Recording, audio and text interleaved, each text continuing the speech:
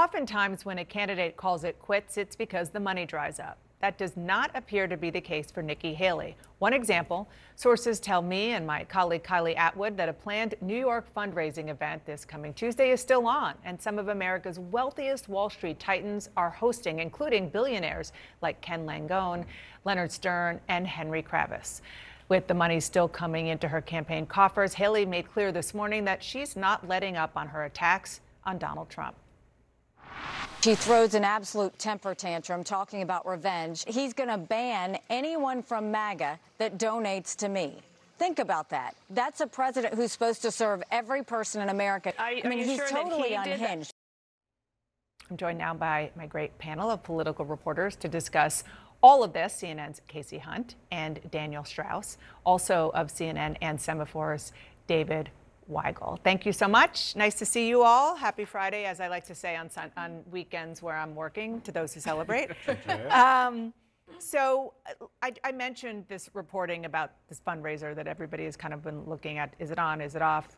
We understand that it's on, and it's not just that. It's that's Tuesday. Then she's going to Miami and Palm Beach and San Francisco, and there's a long list that I have here of fundraisers, which is a big deal because for the most part, when people who have the money don't feel like they want to waste it on somebody who is not going to win, and she certainly doesn't have the delegates. It's still a big question mark what happens in South Carolina, but she's going to be able to keep pushing.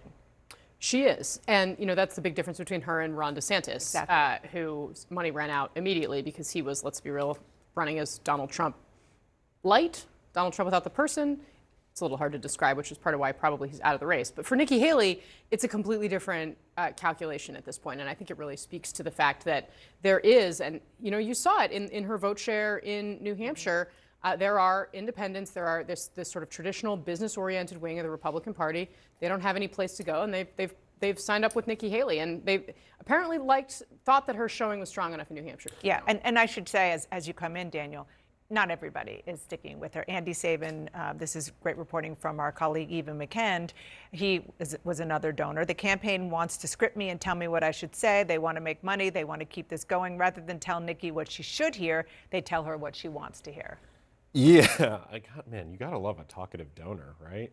But like, we need to remember, since the beginning of this race for Haley, the entire theme of her campaign has been about momentum. It has been about starting small and then growing from there. She's celebrated wins because she's overperformed, and now the question is are there signs that that momentum still exists? Is there still signs of growth? And that is what we're seeing with these donors right now, that she needs to show strong fundraising numbers, that there is really strong blood in the body of her campaign to go on and to go to South Carolina over this next month.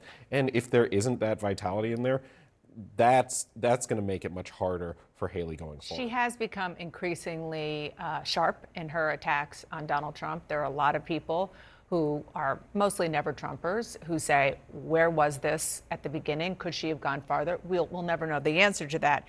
Sarah Longwell, who is one of those never Trumpers, here's what her suggestion was for Nikki Haley. It is time for her to go the full Liz Cheney, right? There is no path for her. There is no math for her. Nikki Haley has a chance to go down swinging and to be a legend and burn the boats. Not going to happen. She's not going to go the full Liz Cheney. No, what are her options? One is that Donald Trump loses in 2024, and she looks like the person who was right all along. I was the Cassandra who happened to be correct, that he could not win this election. The other is that, and this is the last panel kind of about this, something happens to Trump, TBD, and he's not the nominee, and she is in second place. Those are her options. What she's doing right now, kicking off what Dan was saying, when's the last time you saw somebody have a New York fundraiser and brand that as anti-establishment? She is right now running a very smart campaign. Donald Trump has helped her, I think, with this heavy-handed move by the RNC that lasted maybe a couple hours, by letting her position herself as a rebel inside the party who doesn't want the big boys, the fellas, to pick the nominee. I think that is a message that is great for those two scenarios I talked about. I stood up when no one else would, and I was right about this guy. Yeah, such a great point. You had great reporting on that short-lived RNC move, which we'll get to in a second.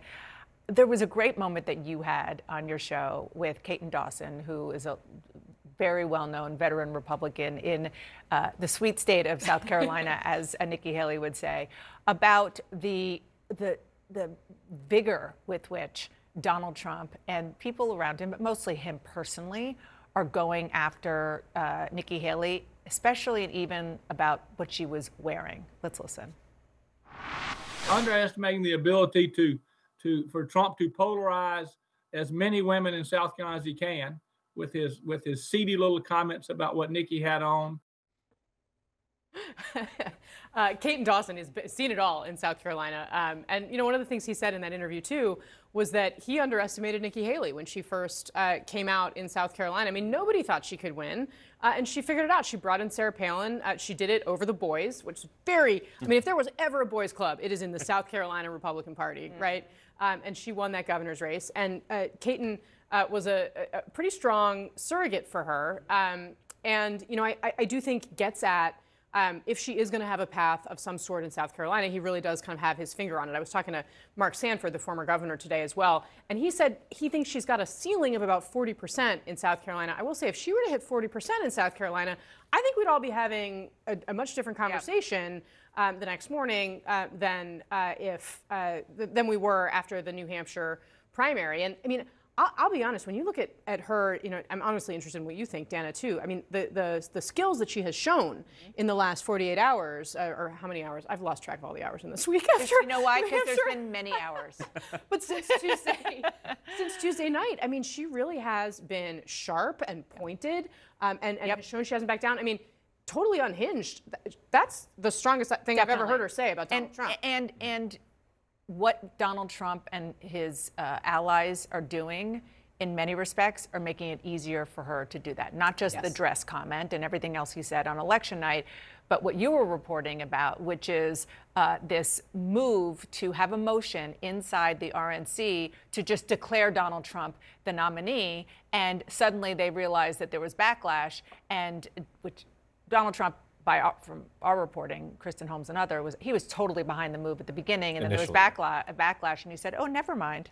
Yeah, and this shows that there is a level of caution for the Trump campaign right now. They want to make the case that they are winning this campaign organically, that it is not rigged, that he's the one that is interested in fair elections, and that he can beat Haley fair and square. And this push to make him the presumptive nominee, to move the RNC and its infrastructure to regard him as their candidate, really did not fall in line with that argument and that claim right now. And it shows also that, like, for as long as Haley is in this race, Trump has to compete with her. He cannot ignore her at any point in time. Dave, put a button on this.